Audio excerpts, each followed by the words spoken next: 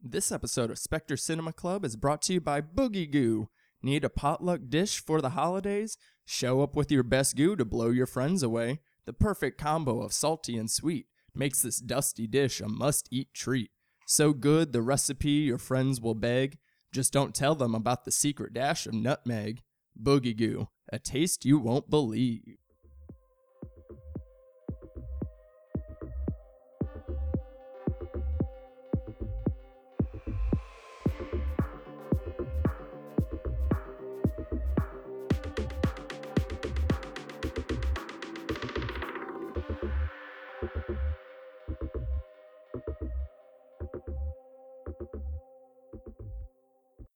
Welcome to the Spectre Cinema Club, a podcast obsessed with horror subgenre. I am your host, Garrett McDowell, and sitting across from me, it's Mr. Devon Taylor. Hello. We're I'm back. ready. We're back. We're doing it. We're in a festive mood-ish, I Yeah. suppose. Nothing festive about the movie we're talking about today at all. Not even a little bit, but it is the last of our Decom December, or December, whatever you... December. Whatever you... December. I knew it was December. something... I knew it was something a bit of a stretch today, but we salute the Disney Channel original movies as we're talking about the very last installment into our series this month. Very excited to be talking about this very kind of like infamous in its own way Disney Channel original movie. I'm sure this scared the shit out of a lot of millennials back in the day. Like, this is definitely, I mean, I would say arguably the most spooky out of any of the, or the scariest out of any of the spooky ones. And it was like, because so this was gonna be one of my choices, but then a guest picked it. Yeah. So then I was like, cool, we can talk that. And then I'll choose Smart House. But then that guest dropped out. So I was like, okay, Smart House or this one, it's got to be this one. So, Right.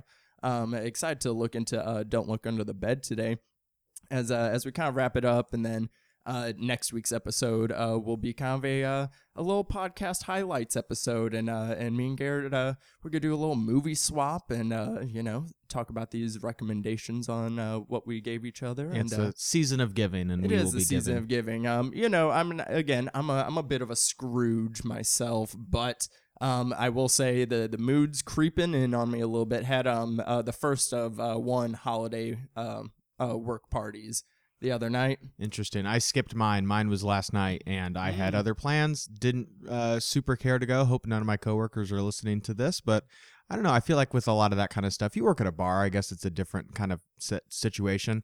And I'm kind of like, hey, I see a lot of you guys. Like, I'm here most of the time. I don't really want to get drunk with any of you, but yeah, thanks for the invite. Well, yeah, because you work at like more of a diner type. Yeah, spot, like a and, restaurant. Yeah. I mean, and in most, service industry stuff I've had, I tend to get lucky on being like pretty close with my coworkers. Yeah. At least at this one that we had. So it was a lot of fun, bunch of horny singles, horny polys, bunch of shenanigans going on. And then I had just one of the worst hangovers I've had. Terrible. In prior history yesterday. I was literally dead. Like, It's the dead. worst. Did you cure it with anything, or did you just wait it out? I had a little extra of Herbert's reagent, stashed away, and I got my own formula for it, so it's more stable. Gotcha. So you're not like a greasy food, coffee kind of guy. I know everybody's got, ginger or bacon. whatever. Yeah, bacon will do Oh, it. bacon's always. I had a cold pressed juice and bacon. That's typically what I go for. I'm a smoothie guy. I like smoothies, and I didn't have hash browns. I didn't feel like retrieving hash browns, but I did have bacon. Get those Trader Joe hash browns, little patties, put those in the air fryer. Absolutely delicious. The worst hangover I ever had was in college, and I lived on campus, and so after like the morning of, I go to like the cafeteria area to where you can get your like college food, and it was like just at the end of breakfast, so all of the food was like ice cold, like the worst pancakes I've ever had, the worst of all of it that I've ever had, and I'm sitting there like trying not to die, eating just an atrocious breakfast. So that was a sad hangover all around, just from every angle. Do you have a booze that you cannot touch anymore because you're scarred from it? I don't have. Mine's Captain Morgan. I just don't really. I think I've had enough of them that it's not like I get like that. You drink it and you're immediately back in that place. I'm more of just like, I don't like flavored liquor. Like if it's like peppermint schnapps or cotton candy vodka or anything like weird like that. If I'm gonna flavor it with other stuff. Like you can flavor a simple syrup or stuff like that. I'm just not like, yeah, here's this weird, raspberry flavored tequila. Stuff like that. I just know is gonna give me a terrible hangover, so I try to avoid that kind of stuff. Yeah, I feel that. I'm not a Fireball person as far as like those kind of things go, but like Captain Morgan, the only thing that has ever had caused me to have like legit alcohol poisoning. Oh no, it was bad. Dang. One of the few times I've like completely blacked out that entire evening. It's become a story of legend amongst oh no, that it was, bad, huh? Yeah, it was that bad, but it was also that was like the bonding moment between me and Tyler, where gotcha. he like had Sharing to war stories now. Yeah, he had to take care of me throughout this perilous night, and so Terrible. like I literally only have his perspective from that night because it's gone. Dang, so Captain Morgan, if I get a whiff of it, that's no good. Bad news. Well, bad news. Yeah, but you the listener, let us know. Write us in. What's caused your worst hangover? What is your scarring liquor? From the events that happened in the movie we're going to be talking about today, wouldn't be surprised if these kids become functional alcoholics as well. I don't know. They're going to have to definitely go into some therapy as we're talking Don't Look Under the Bed. Let's join in and as we're talking Don't Look Under the Bed, let's hop on in.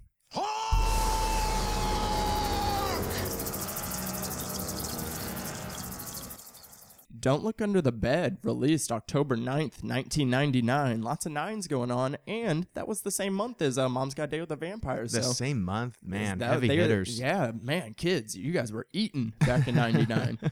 Directed by Kenneth Johnson, who, again, a lot of these DCOM directors would do multiple, and he did Xenon Girl of the 21st Century, another iconic one.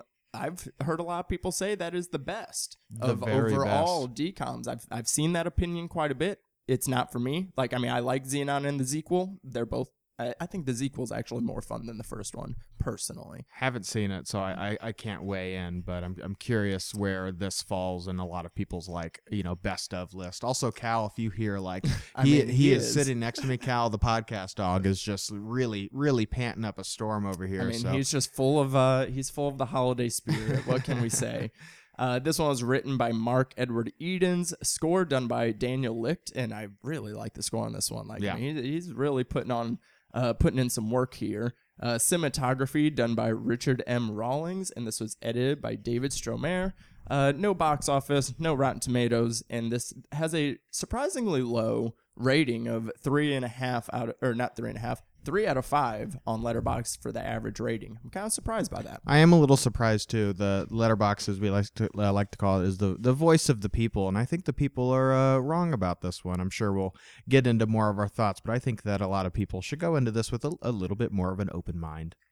I think so too. And so again, this is one that I kind of wanted to touch on. It was like one of my picks, and this is my official pick for the month because I watched it last year. And I remember watching it and tweeting about it and being like, oh my gosh, like, this is like a movie. Some of the effects are still on the cheap end, but like, if they would have thrown like a little more money at this could have been a like wide release movie, I think. Yeah. Like, this, I feel, is one of the more cinematic movies of the DCOM universe. Because a lot of them, do kind of still have that made for TV quality to it. And this one feels like an actual movie. Which I like very much appreciate. Ken Johnson like really is doing a lot with the direction here. Like there's a lot of personality into this movie that kind of comes through again. That kind of it still has the DNA of the DCOM formulas and things like that, but it has a personality and has some flavor to it. And again, yeah, this one is like really scary. Like I remember like the makeup jobs on the Boogeyman and on Larry. In the end of the movie are like quite frightening, and apparently it was supposed to be even more scary. Like they said, the original drawings for the Boogeyman were like nightmarish, and they were like it was like really dark stuff. So we scaled it back with giving him this like Victorian look and like having him speak in the limericks and stuff like that was to lighten him up. But I mean, he's still pretty damn creepy in this. So. I love that their executives were like, okay, he's a little too scary. Why don't we have him speak in rhyme? That'll I mean, lighten the load a little bit. It's a little tough to be terrifying if you're rhyming all the time. Like I don't think any villain, no matter how scary they are, can really pull it off. Like even Freddy Krueger rhyming would be like funnier. I'm sure he's rapped back in the day, back in the mid 80s. I'm sure he was on a commercial or something. I was about to say, I feel like it's a commercial because it is shocking that nowhere in the movies does he have a rap scene, but I think that would have been. I think the Leprechaun is also probably rapped too at some point. He did in fact go to the hood. He does rhyme. He doesn't always rhyme, but he does sometimes. Yeah, and I think the boogeyman and like the boogie person kind of look that you kind of are transformed with is really freaky. And you can read about like some of the behind the scenes of this movie, but like they were trying to really strike this balance between being like frightening. They definitely wanted to like be scary, but they didn't want to terrify kids. And this is one of the few Disney Channel original movies that actually has a TV PG rating, which is higher than most of the other other movies. Yeah, and this was also a film that initially aired, and then parents wrote in and they got so many complaints, and so many parents were like mad that this movie was as scary as it is, and they like pulled it from the air. And for a long time, this was a movie that like you could really only like watched digitally, or you had to really seek out. This wasn't one that they aired annually all the time. So this is a film that, because of the Disney Plus era that we're in, maybe some more people will rediscover this movie. But I kind of had like a different, this was, knowing that this was a movie that only aired a little bit, this was one that wasn't like that Hocus Pocus Halloween Town every single year I'm watching this movie. So it's ingrained into my mind. And instead, this is a movie that, fitting for the subject matter, does have this real dream-like quality in my mind, to where like I remembered like bits and pieces of it and imagery and maybe a few moments. The kitchen sequence stuck out for me for some reason, where they're making this this goo kind of stuff, like, and then obviously the look of the boogie people as they're referred to in this, obviously terrified me. The rooftop sequence was a big one. There's just a few flashes of this movie that when I would think about this film in the past would come up in mind. So it was really nice to have this opportunity to like sit down and actually watch it. And I too was really pleasantly surprised. Like, I think it's got a really strong beginning. Like the concept of everything is really cool. It really is like, what is going on? I think that there is this dreamlike quality to the movie. There are some effects towards the end of the film that aren't as impressive, but then there are some other like practical effects that I think are pretty cool, and how they like have these kind of impressive sets with these, Honey, I Shrunk the Kids style, like under the bed. Like, what does that look like in this kind of nightmare realm? I think there's some cool concepts here. I also think it strikes a really good balance of scaring kids, but also being like fun and whimsical enough to not, be too dark or anything like that. So aside for some performances, which I'm sure we'll talk about, and then some character stuff, which I wasn't as impressed with, I actually really enjoyed this on a rewatch. Yeah, I mean, again, in coming back into it, like even from watching a year ago, I then forgot, like, whenever they start talking about, the bone cancer stuff, I'm like, oh this is a big plot point in the movie. I forgot that it wasn't just like, because I remember it, but I was like, was it a piece? And it's like, no. Yeah. Like, kids got leukemia and everything. It's like, holy like shit. A centerpiece of a thing. So it's like, and DCOM's kind of had like those two tiers, I would say. Like there were like the ones that were like, strictly very friendly, accessible, like generally lighter. But then they would hit you with these ones where there's like some real stakes to it, and like real, some more serious elements, because again, like even though these are for kids, like they're not shying away from showing you, some of the horrors of reality.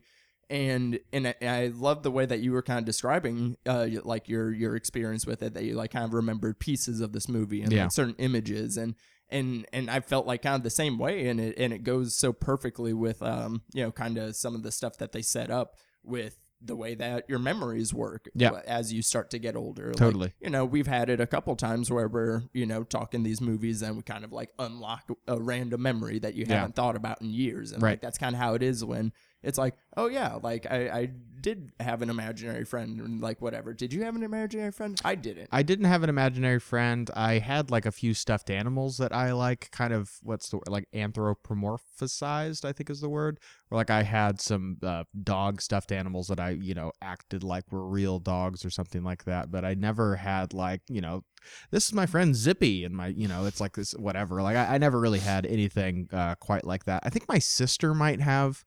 But no, I didn't have the luxury of having an imaginary friend. I didn't either, but I talked to myself. Oh, I still loud. do that. Yeah. And I do still do that also. Luckily, I mean, at least I can talk to Cal now. But but like before, I would just kind of generally just like kind of talk out loud. Like, but I would do it like a lot. Oh yeah. It was never to anybody. It was just kind of, I don't know, talking to the universe maybe? No, I still definitely do that. And if that's considered an imaginary friend or a mental illness, I'm not quite sure the difference. But no, I still do that or, talk to the imaginary podcast audience. But thankfully, I have a real audience that I can talk to now. Exactly. And again, we got some real things going on in this movie. So you want to hit them with a 60-second synopsis, Garrett? Let's go ahead and do it. All right, I got you with 60 seconds on the clock in 3, 2, 1, go. Okay, we're going to the small town of Middlesville, I believe is what it's called, to where we have a young woman who wakes up in the middle of the night. It's like 5 o'clock or 4:30 in the morning, and this weird phenomenons are happening all throughout the town. And young Frances meets this imaginary friend who's kind of like this weird clowny kind of jokery type. His name is Larry Houdini. He starts causing all this mayhem throughout the town. He's surprised that she can even see him. They start interacting, and you uncover the mystery of this mysterious boogeyman that some of these imaginary friends know of or fearful of maybe even turning into. And this whole town divulges into chaos while this boogeyman, as well as Larry and Frances, try to navigate this nightmarish dream world of fantasy and Dutch angles and purple and goo. Half this movie is a Dutch angle, which we're going to talk about. So many Dutch angles would make Kenneth Branagh blush.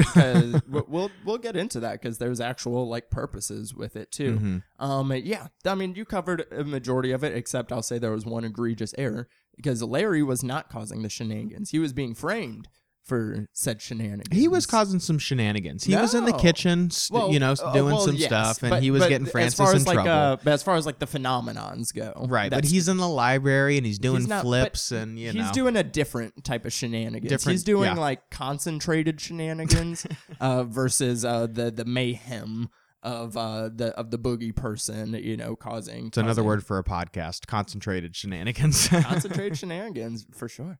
It reminds me of Dynamic Banter with Steve and Mike. Ooh, that's a good podcast name. But yeah, there's quite a lot going on as far as like, we got some mystery elements to it. We got like a small town drama as this, like all these events are like affecting the neighborhood and the way that, the school is reacting to this family. And so you got that, you got the supernatural elements to it. I guess you would call this a monster movie. A boogeyman, a boogie person would be a monster. Yeah. And they're presented very fiendishly in this one too. So we got monster movie elements to it. So, what are some subgenres you want to start on? I think that this movie plays with like fantasy in an interesting way. But more importantly, I think that this movie has a surprising level of lore to it, almost kind of folklore-y, folk tale kind of situation. You've obviously got like the bedtime story sort of element of a boogeyman. That's something that's obviously a theme in a lot of different movies.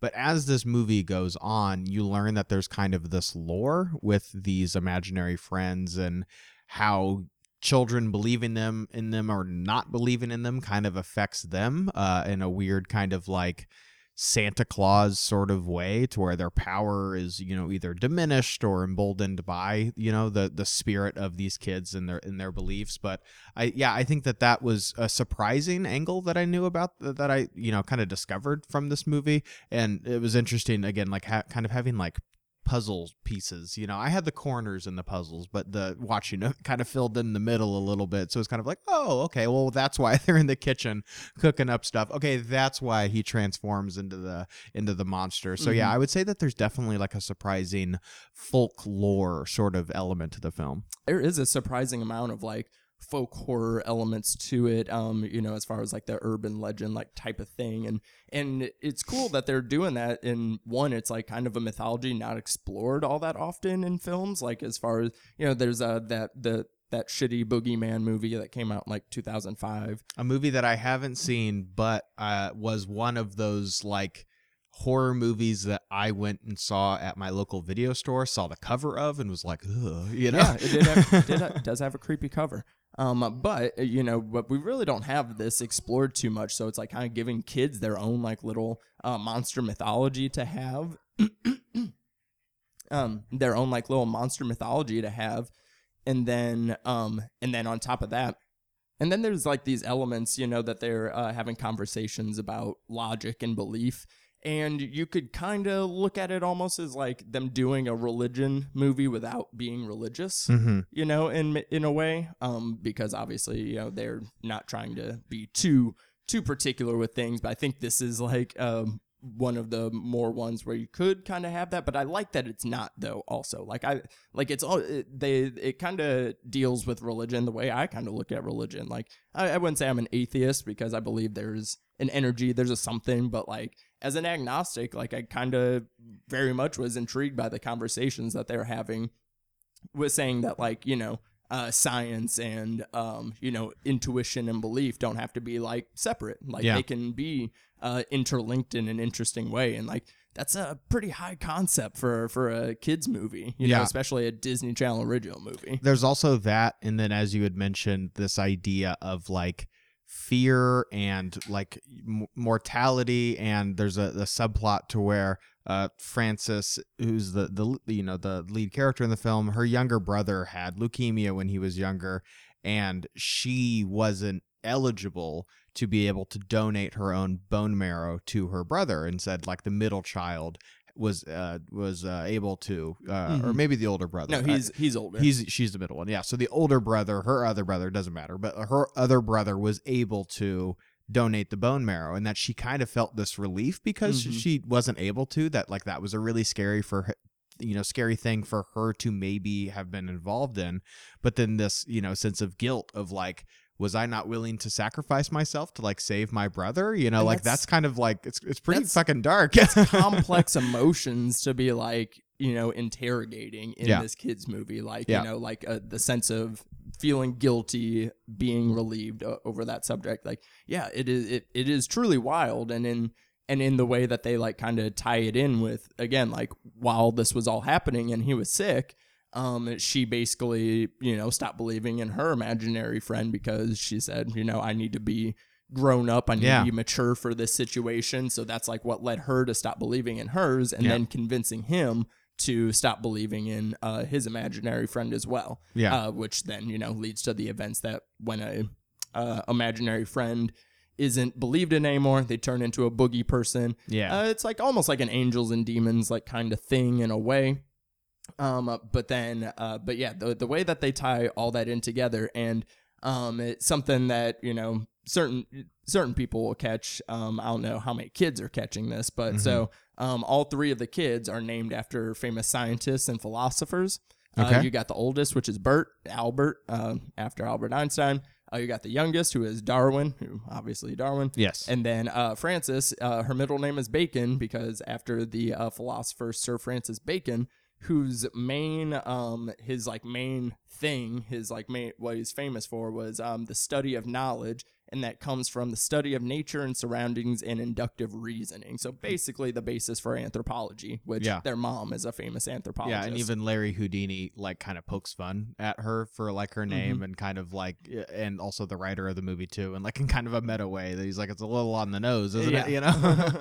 Oh yeah, with the whole prank, and they allow people mentioning like, I remember at the beginning whenever she like said her full name, I was like, I was like, your middle name's Bacon, and also why are you telling us this? And then I was like, oh, okay. Then so again, like another layer of like kind of all these heady ideas that they're sneaking into this kid's movie. Not just like heady ideas, but this, like, we've talked about it a lot in this month of these movies that, you know, obviously have withstood the test of time to some degree, that people still enjoy these movies and talk about them.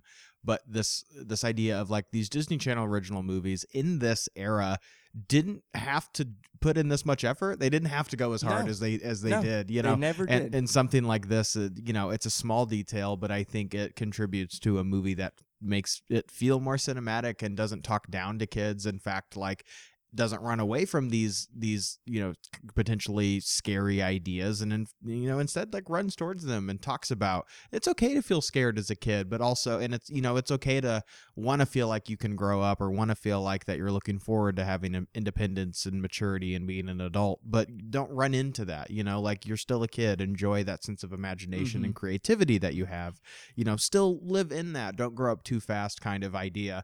It's funny that it says that, but reinforces it with like, don't grow up too fast, or you're going to be taken to a fucking nightmare dimension and haunted by this like elvish kind of demon man. Yeah, you know? Yeah, it's a very fine line you got to walk between how fast you're growing up, you know, what you want to believe in, and and I like that, you know, there's a moment where they like kind of the way that they address it, you know, with the concept of like, you know, when they're like revealing that, you know, she convinced him to stop believing in his imaginary friend.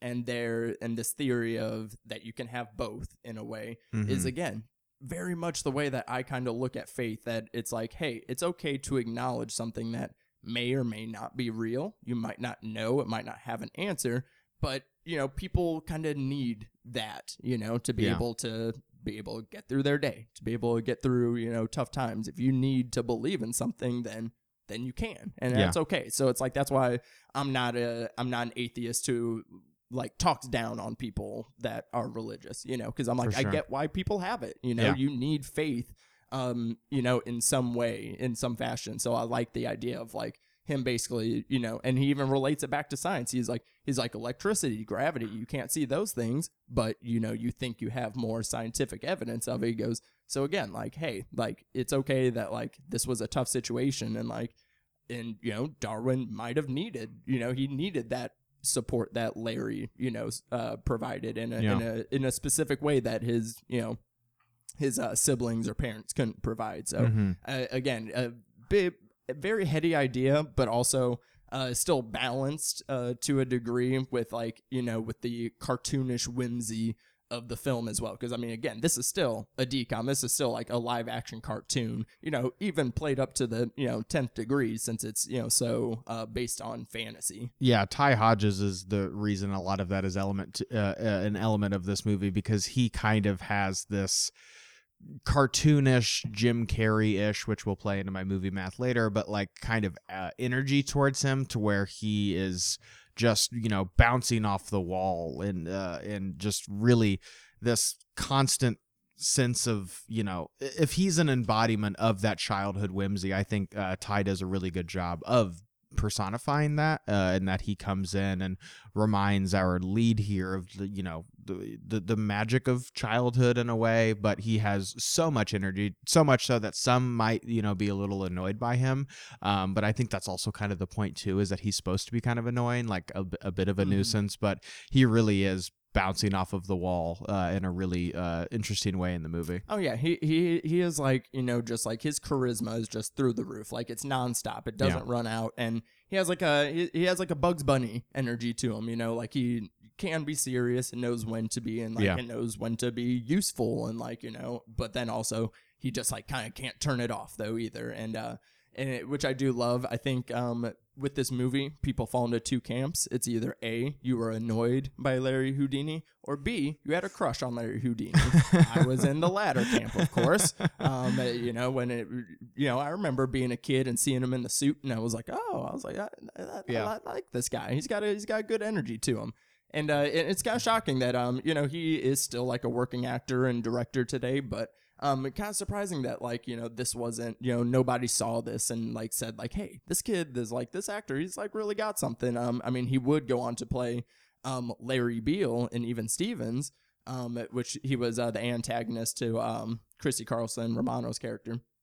And again, and his name is Larry too. And this is Disney, so I don't know what they're trying to do here with this shared universe between Even Stevens and Don't Look Under the Bed. Yeah, I'm surprised that he didn't, really take off, because he's somebody that does seem to have such high energy to him in a way that, like, you're right, that you're like, oh man, he didn't really appear in like that many more things, because there are some other actors here that are far more recognizable. The dad is played by Stephen Tobolowsky, who is like a character actor.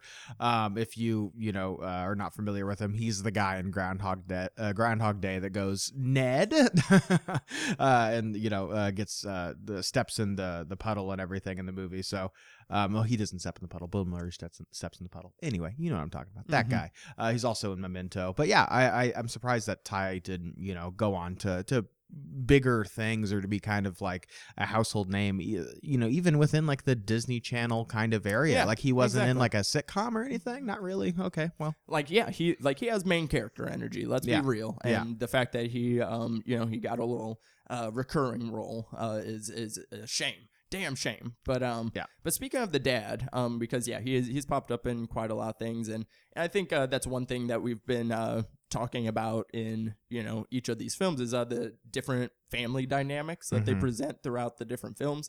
And this one might be, it's very interesting because they are kind of shown to be like like very tight knit and very they're a very loving, supportive family with the typical stuff, like the siblings bicker. We have Disney Channel did love the middle child as their protagonist. That was kind of a recurring thing. And so you kind of have all those things, but then it's kind of showing as the events of these movies kind of go on, it's like kind of showing you that, like, hey, even this family that like on the surface kind of seems like a very nice, perfect family, they have their issues too, and they kind of have these moments where they're questioning the trust within the family, and you have scenes of the parents questioning themselves if they've like been good parents, if they've like made good decisions. There's some very like complex family dynamic stuff going on, even though it's kind of on the surface looks maybe a little stereotypical. Yeah, I think some of the things that maybe haven't quite aged as well is the film's kind of the way it's just kind of puts on display of like psychiatric help. There's like a guidance counselor in the movie who's like maybe overextending her reach a little bit. A guidance counselor would never go to someone's house for dinner. Like, that is so they think that Frances is kind of like losing it in a way, so they bring this guidance counselor who's like trying to be a therapist. It's like, again, kind of overextending her reach. That's not really the job of a guidance counselor, but like they invite her over to dinner and she's like trying to psychoanalyze this daughter while she's doing it. And the movie kind of pokes fun at her for a few times of like she has these theories that aren't even close to being true and things like that. So, it's definitely of its time in a weird way, but all that just kind of contributes to what you were talking about. These parents are just like not really sure like what to do about this situation. These crazy things are happening. They have they have nowhere to turn other than assuming that their daughter's losing her mind. I think that there's a surprising level of nuance in this family that is less tropey than some of the other DCOMs are, to where it's not just like another divorced family or something like that, which is kind of refreshing. Yeah, and again, it's like it's very interesting that they do this thing like because it doesn't look the best on the way that now we are examining mental health in film, but it does do a thing to where it kind of shows this contrast that, again, if this was somebody like under the guise of like religious fanaticism, they wouldn't be as indicted as much as Frances is in this movie. But because it's just like she's talking about so many other things, then that's when they're like, oh no, this is crazy. But like if somebody was doing this and they were saying like saying Jesus told them this or this, they would be so much more sensitive about it than they do treat Frances. So it's like it's a weird contrast again. So it's like I don't know if there were like any kind of religious statements in mind making this film, but I don't know. I'm kind of seeing a couple of them, which I do find interesting. I was curious on one because if they wouldn't have made a joke about it, it would have been fine. But because I liked throughout the movie that the dad is presented to be like the traditional like housewife, essentially, like he cooks, he cleans, all the things, and they never like draw any attention to it, and they also like don't make him like effeminate or anything, like in a cartoonish way. Sure. But then there is like one joke from Larry whenever he's like, wait, your dad vacuums? And then she's like, yeah, he enjoys it. And he's like, man, I really am going crazy. And I was like, okay, you like didn't need like the cheesy joke, because it was already like kind of a nice, like just like little nod throughout the movie that they were just like, oh yeah, hey, this is cool. And like, it's whatever. Yeah. The kind of progressive in a way. I would be totally fine with being a housewife. That sounds excellent It's to me. kind of my dream. Yeah. I hope I tell people that all the time. If I could be a housewife and take care of the kids, write movies on the side, and just like do all those things. Shit. Yeah, I will cook and clean. Sign me up. I'm pretty good at cooking, and I'm average at cleaning, so I can improve my skills. That sounds excellent. Hey, if there's a website for sugar babies and sugar mamas and stuff, there's got to be something for trophy wives and trophy husbands. Yeah, hopefully I can deliver. But yeah, I cross my fingers, and every night before I go to bed, I pray that somebody will sweep me off of my feet, and I'll be able to live my like simple cottagecore life. Hey, I'm looking out for famed anthropologists as we speak right now. But I love how he is also a doctor, but also a doctor in waste management.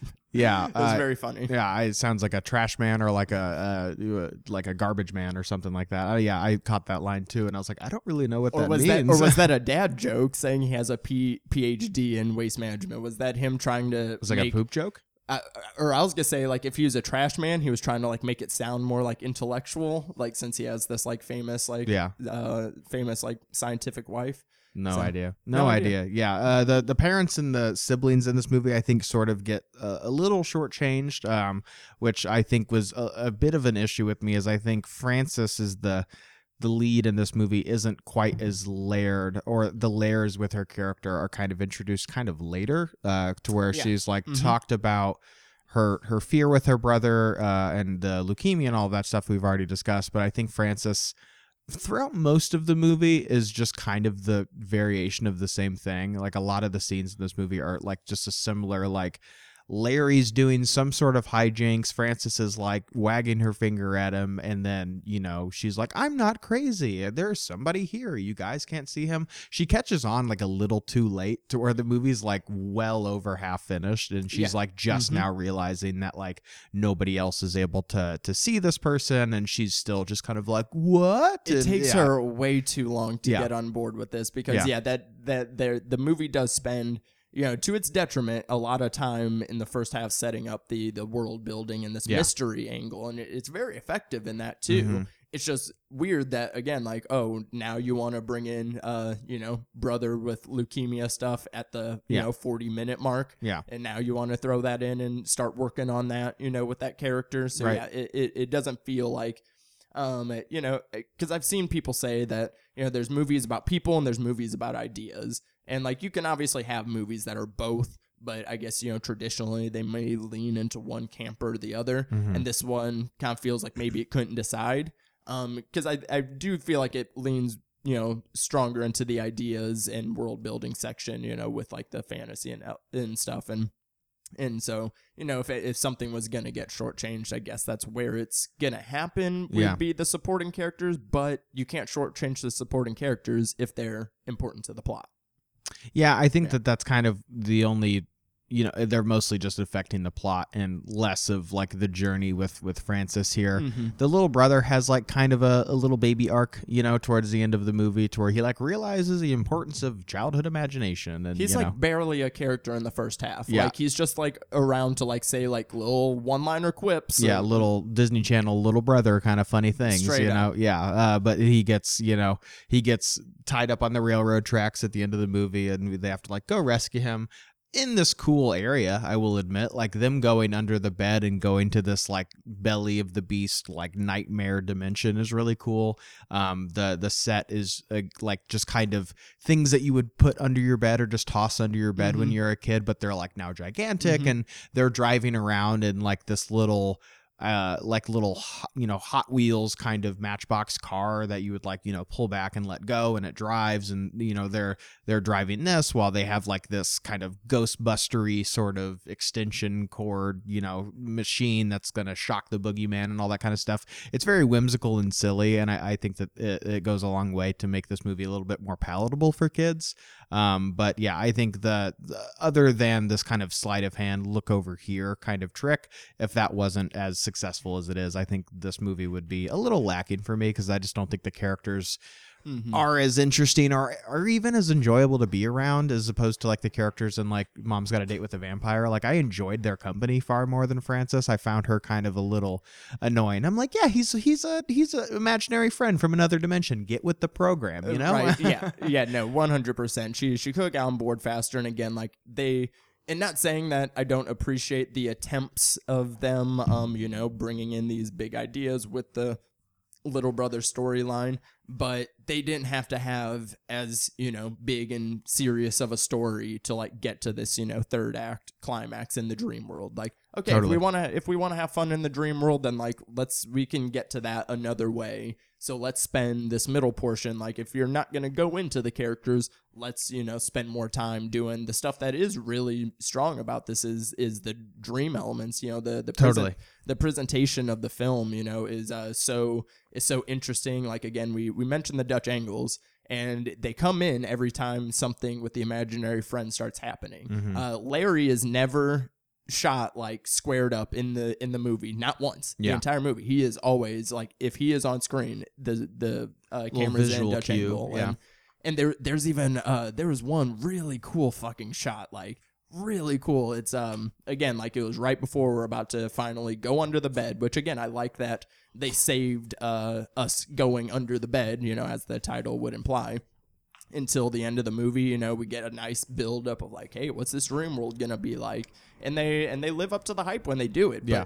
the introduction shot, it's when Darwin's sitting on his bed and he's reading, and we like see, the lights and the fog start coming out from under the bed. And as the fog starts coming out, you see the camera go from straight to tilted on the Dutch camera, on the Dutch angle, and it was so fucking cool. I was like, damn. It's like as opposed to like Jaws, where you have like the dud, and like this is this movie's way of kind of alerting the audience that something is amiss or something is mysterious and magical and mystical is going to happen, which John Williams to a Dutch angle, I don't know. It is a Disney Channel movie. So again, it's like there's an effort there of like, let's, make it a little strange and odd. Again, it's like one of those things of like things they didn't have to do. Like, like you really think the director was like, ooh, yeah, these kids really going to notice these visual cues that I'm putting in, like they're not seeing that, but we appreciate it. And I thank you again. You're going the extra mile here. Yeah. And the color palettes are really great too across the board. Like, very purple. Lots of purples, lots of pinks, the use of the fogs and stuff. But then I also like the we do have some very cheap CGI here and there, and the quality varies. There's a few times where I was like, hey, that's actually a pretty decent CGI shot. There's one shot where Larry is like looking at his hand as he's like morphing into the boogeyman, and his fingernails are growing, which is like a CG comp shot, and it's noticeable, but it's not terrible. There's some shots of them in the little Matchbox car in the dream world that are just not really comped very well. No. It's not CG, but it's like, it's just, there's the comping, the colors are not right, and the gray levels are not right, and it looks very obvious. But there's I think there's more just kind of some fun practical elements, like some very vibrant goo, which was another kind of element of this movie that like stood out to me. It's got like some Power Rangers energy to it for sure. But I think the thing visually that impressed me the most was this dream world kind of set. I thought it was like a really cool way to introduce this, because it could have just been like a dark, creepy lair or something, or a cave. But I liked that it was like, no, let's make the under your bed like the setting. And the things that are in there are the things that'd be under a bed. It's like, oh, there's a paper clip, there's a random battery, of lint course, there's or socks. whatever, exactly. Socks, there's lint, so of course, you have those things. And there's like one shot whenever it's like transitioning of like Francis getting sucked in from under the bed, and it like morphs into a cliff. that is actually pretty well done. But Yeah. then, but like you said, there are also some really fun, like practical bits where Larry, he's inside the pot of goo, and then he like comes out, and they even do it like magic trick style, where it's like, oh yeah, he's underneath like the table, but then they like, oh no, look, we open the cabinet and show you it's not, and to really sell the effect. Yeah, there's a funny line too when they're in this dream world where Fran is like, God, this place is huge, and Larry's like, yeah, imagine if you had a queen size bed, like, so I thought that was a funny little bit too. Also kind of contributing to some of the lore too, that like everybody in every bed has their own kind of like nightmare realm under it, which is pretty fucking scary, Right? And then not them teasing us with a sequel at the end, because I know. they're like, hey, people This everywhere, other city is happening. people Yeah. everywhere have imaginary friends. They have boogie people. Yeah, This is I a also whole love how thing. like easily convinced the parents are, because they do mention like the parents suspect that their daughter is causing all of this mayhem the entire movie, and then at the very end they're like, oh, this is happening, I think it is in Centersville, and so they're like, oh, this can't possibly be our daughter because this is happening somewhere else too. And I'm like, what about the stuff that's like in your kitchen and like in your house? Like, how do you explain shit like that? Like, I guess her parents are also a little difficult to persuade to, like, as is the daughter, but whatever. I would have liked to have seen a sequel. That would have been really cool. I mean, it was all there. We had,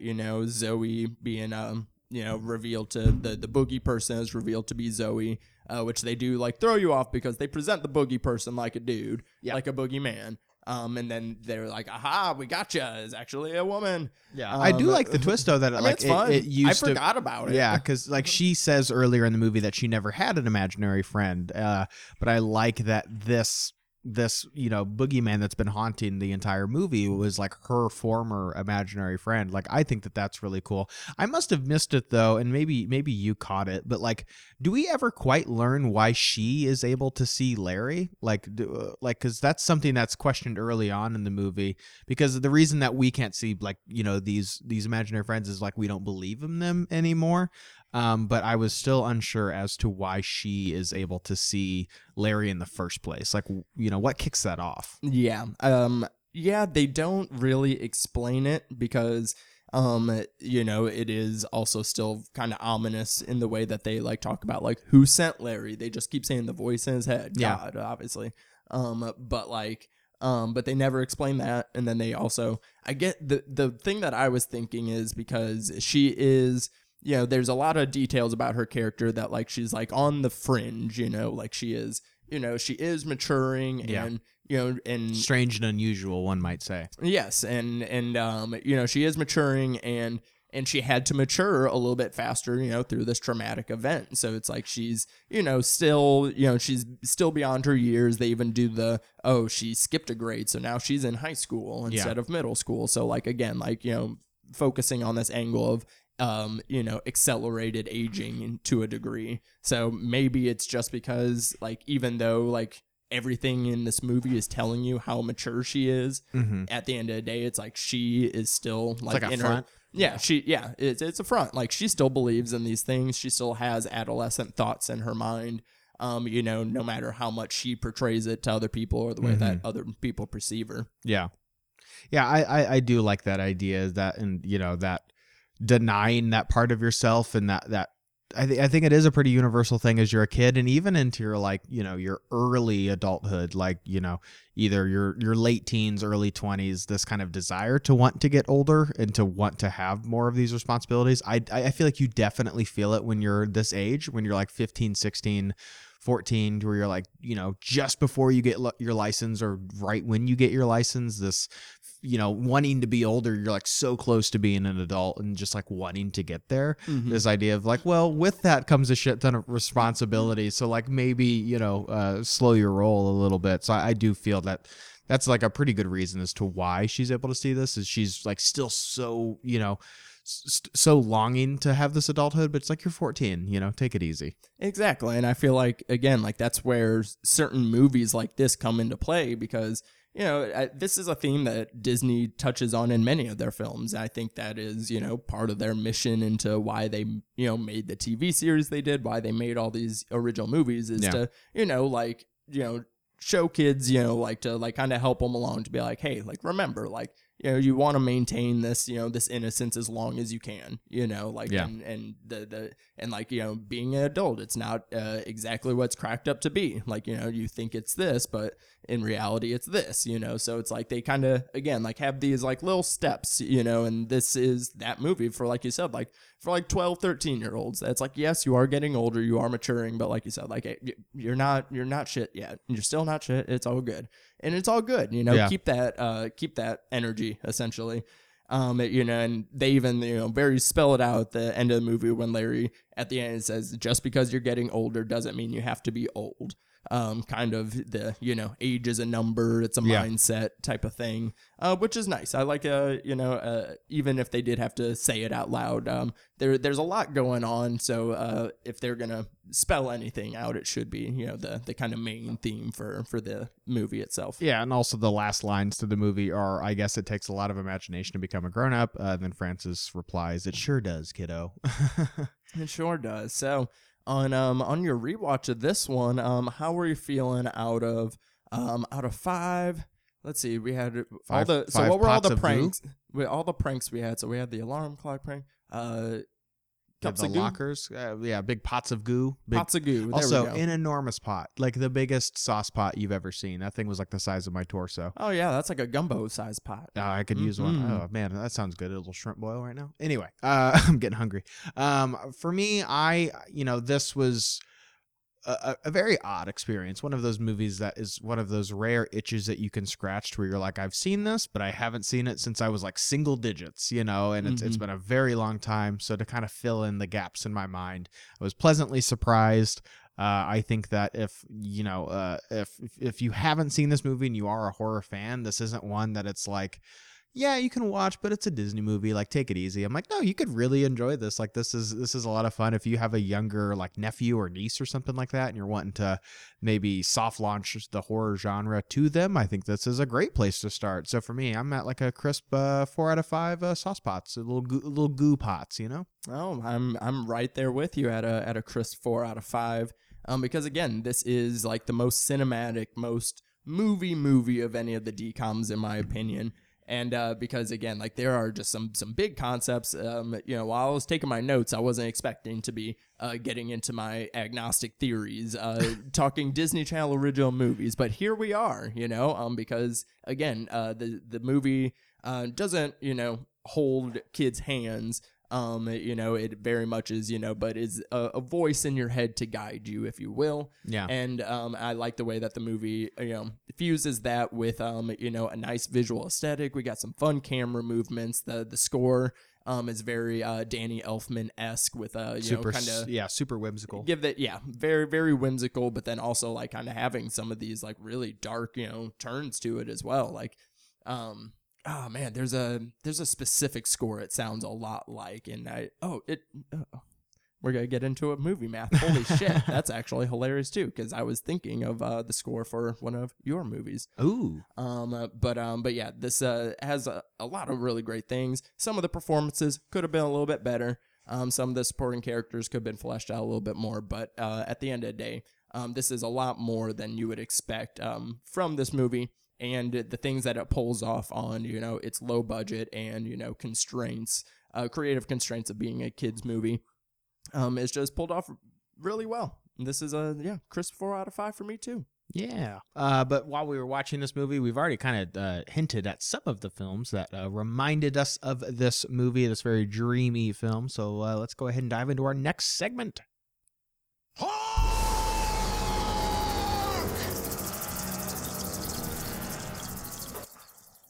So here on the Spectre Cinema Club, we like to end all of our episodes playing a little game called Movie Math. All you have to do is just add a few movies together. You can do that or divide, subtract, multiply, whatever you want to do, whatever math equation you want to come up with, all of which just has to equal the movie that we discussed today. So Devon, what's in your equation?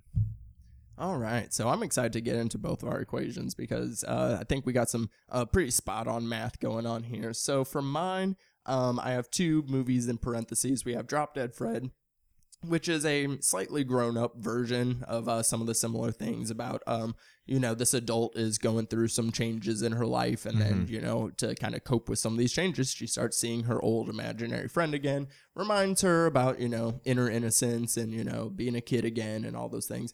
But it's a very like pretty serious drama too. Like it balances the light and dark tones very well. Where again she's like dealing with some like really serious issues, but then the titular Fred is just like a super cartoon character, like to the max. And so you got that, and then a movie that I used to get mixed up with Don't Look Under the Bed is Little Monsters, starring Howie Mandel, in TikTok Zone, Howie Mandel, and some really great monster makeup, and it's about this like it kind of goes for the lore aspect that this film does, because like there's this whole world under the bed, this like society of monsters, and like, oh no, it's like kind of got a Monsters Inc. vibe to it. But yeah, so if you combine those elements, you kind of get a lot of the story beats, and then I'll multiply that by A Nightmare on Elm Street for, aesthetic choices and the dream like fantasy qualities. I would say maybe even Nightmare 2, just for the aspect of like, because you have, Larry becoming a boogie person himself, due to differences in belief. Yeah.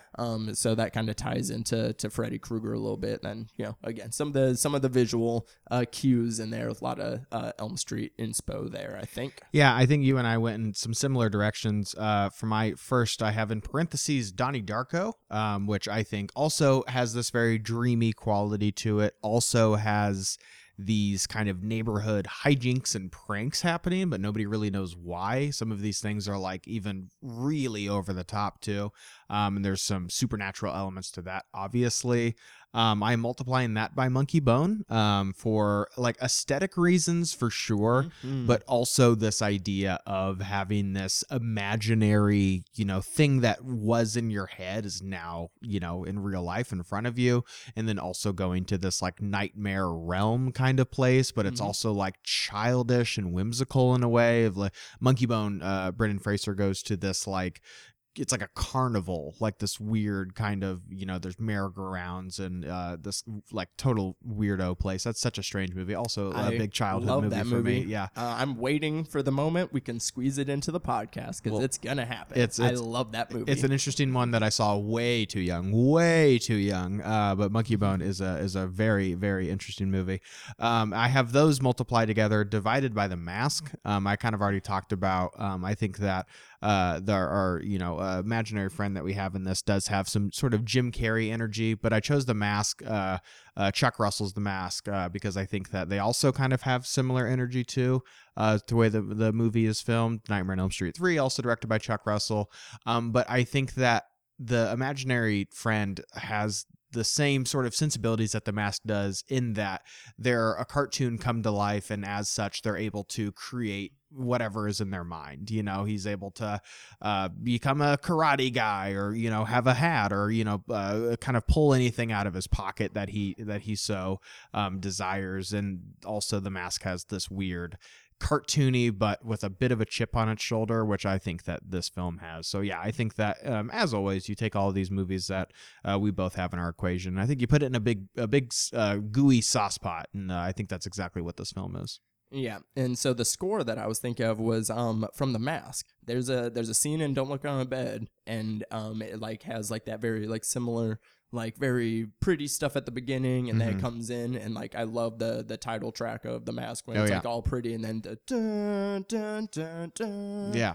Oh man, that score is so fucking good. I was thinking about that the other day, because somebody posted like the New Line Cinema logo, and they're like, what movie first comes to mind when you think this? A lot of people were saying Scream, but mine's The Mask. Like The Mask was like such a childhood staple for me that the score is a pretty underrated element of that movie. I think of Blade or Mortal Kombat. Typical. When I see the new very on new brand for cinema. you. Of course it is. But yeah, so that's gonna go ahead and round out our December talk for the month. It was nice getting to finish off the year with something a little bit light. Yeah. Because every the holidays can be a chaotic time. So it's nice to kind of be able to unwind a little bit and wrap yourself in a warm blanket of nostalgia and, Yeah. unlock some of these core memories. So it was fun getting to go back into these and actually analyze them like real movies, which I appreciate. Yeah. We treat movies like real all movies are real movies. I feel like it was a fruitful little jaunt down memory lane too, because surprisingly, some of these were real movies. Like, it wasn't that much of a stretch. I think there's a lot of effort put into some of these, and yeah, you're right. Yeah, it was a very pleasant jaunt down memory lane, very nostalgic as well. And hopefully if you guys joined us and watched some of these movies, it was a similar experience for you guys too. But we've got lots of fun, exciting stuff coming very soon, next year. Yeah, the reflections don't stop. They do because not. We're going to be, reflecting on this past year for the next few episodes and then going into 2023. So next episode, we're going to kind of have some pod highlights for you. And then after that, we're going to be spending the month diving into the best of 2022 in the new year. So yeah, we're excited. I am going to be spending the next few days and coming weeks just catching up on a lot of the horror films that I'm like, oh, I really need to squeeze that in, because I would hate for, next February or January I watch it and I'm like, oh man, that totally would have been in my top 10. So I'm going to try to be doing some homework in the coming weeks, which I'm sure will not feel like work at all. Oh, same here. I'm already signed up for 2 other best of 2022 podcast episodes. So Nice. I got to have enough to be able to talk about different movies in Sure. 3 episodes. Yeah. So yeah, it's been cramming time, and that's my favorite time of the year. I really do love slamming down 40 movies in December. Like, let's go. Yeah, let's do it. So Garrett, what are you working on right now? Oh, is when I'm not, catching up on some of the horror movies that I need to watch for this year, I am over on TikTok at Garrett McDowell. Have some fun reviews and best of lists of non-horror related things. So if you want to keep in touch over there, we'd love to have you. But also I have a Star Wars podcast if you want to have some more genre goodies in your ear over at the Scum and Villainy podcast. Got new episodes every Wednesday. So go give us a listen, guys. And of course, we always have links to all those in the show notes. And you guys can go find me on Pod and Pendulum. We're covering the Phantasm series right now. Super strange franchise. A first time watch for all of them. So if you want to hear some fresh thoughts, go check us out over there. And then I'll also be doing some best of 22 lists over on the Incinerator Pod. That'll be coming out in like a week or 2 with Billy Ray, Clark Wolf, and a couple of other guests. So excited for that, for a nice horror panel discussion. And then also you can go back on the Horror Queers YouTube, and we did a live Zoom hangout talking best of 2022, doing it in a match game style. There's like 12 of us in the stream, so it's like a Brady Bunch of horror hounds, and it was a fantastic time. So go check that out, and you can find me on Twitter and Instagram as always at _DaddyDisco. But now go ahead and do it for this week's episode of the Spectre Cinema Club. New episodes drop every Tuesday. Subscribe to not miss a thing. You can follow us on social media at Spectre Cinema on Twitter, Instagram, and TikTok. And if you're listening on Spotify or Apple Podcasts, leave us 5 stars, a nice little review. We appreciate you. But until next time, guys, stay lifted.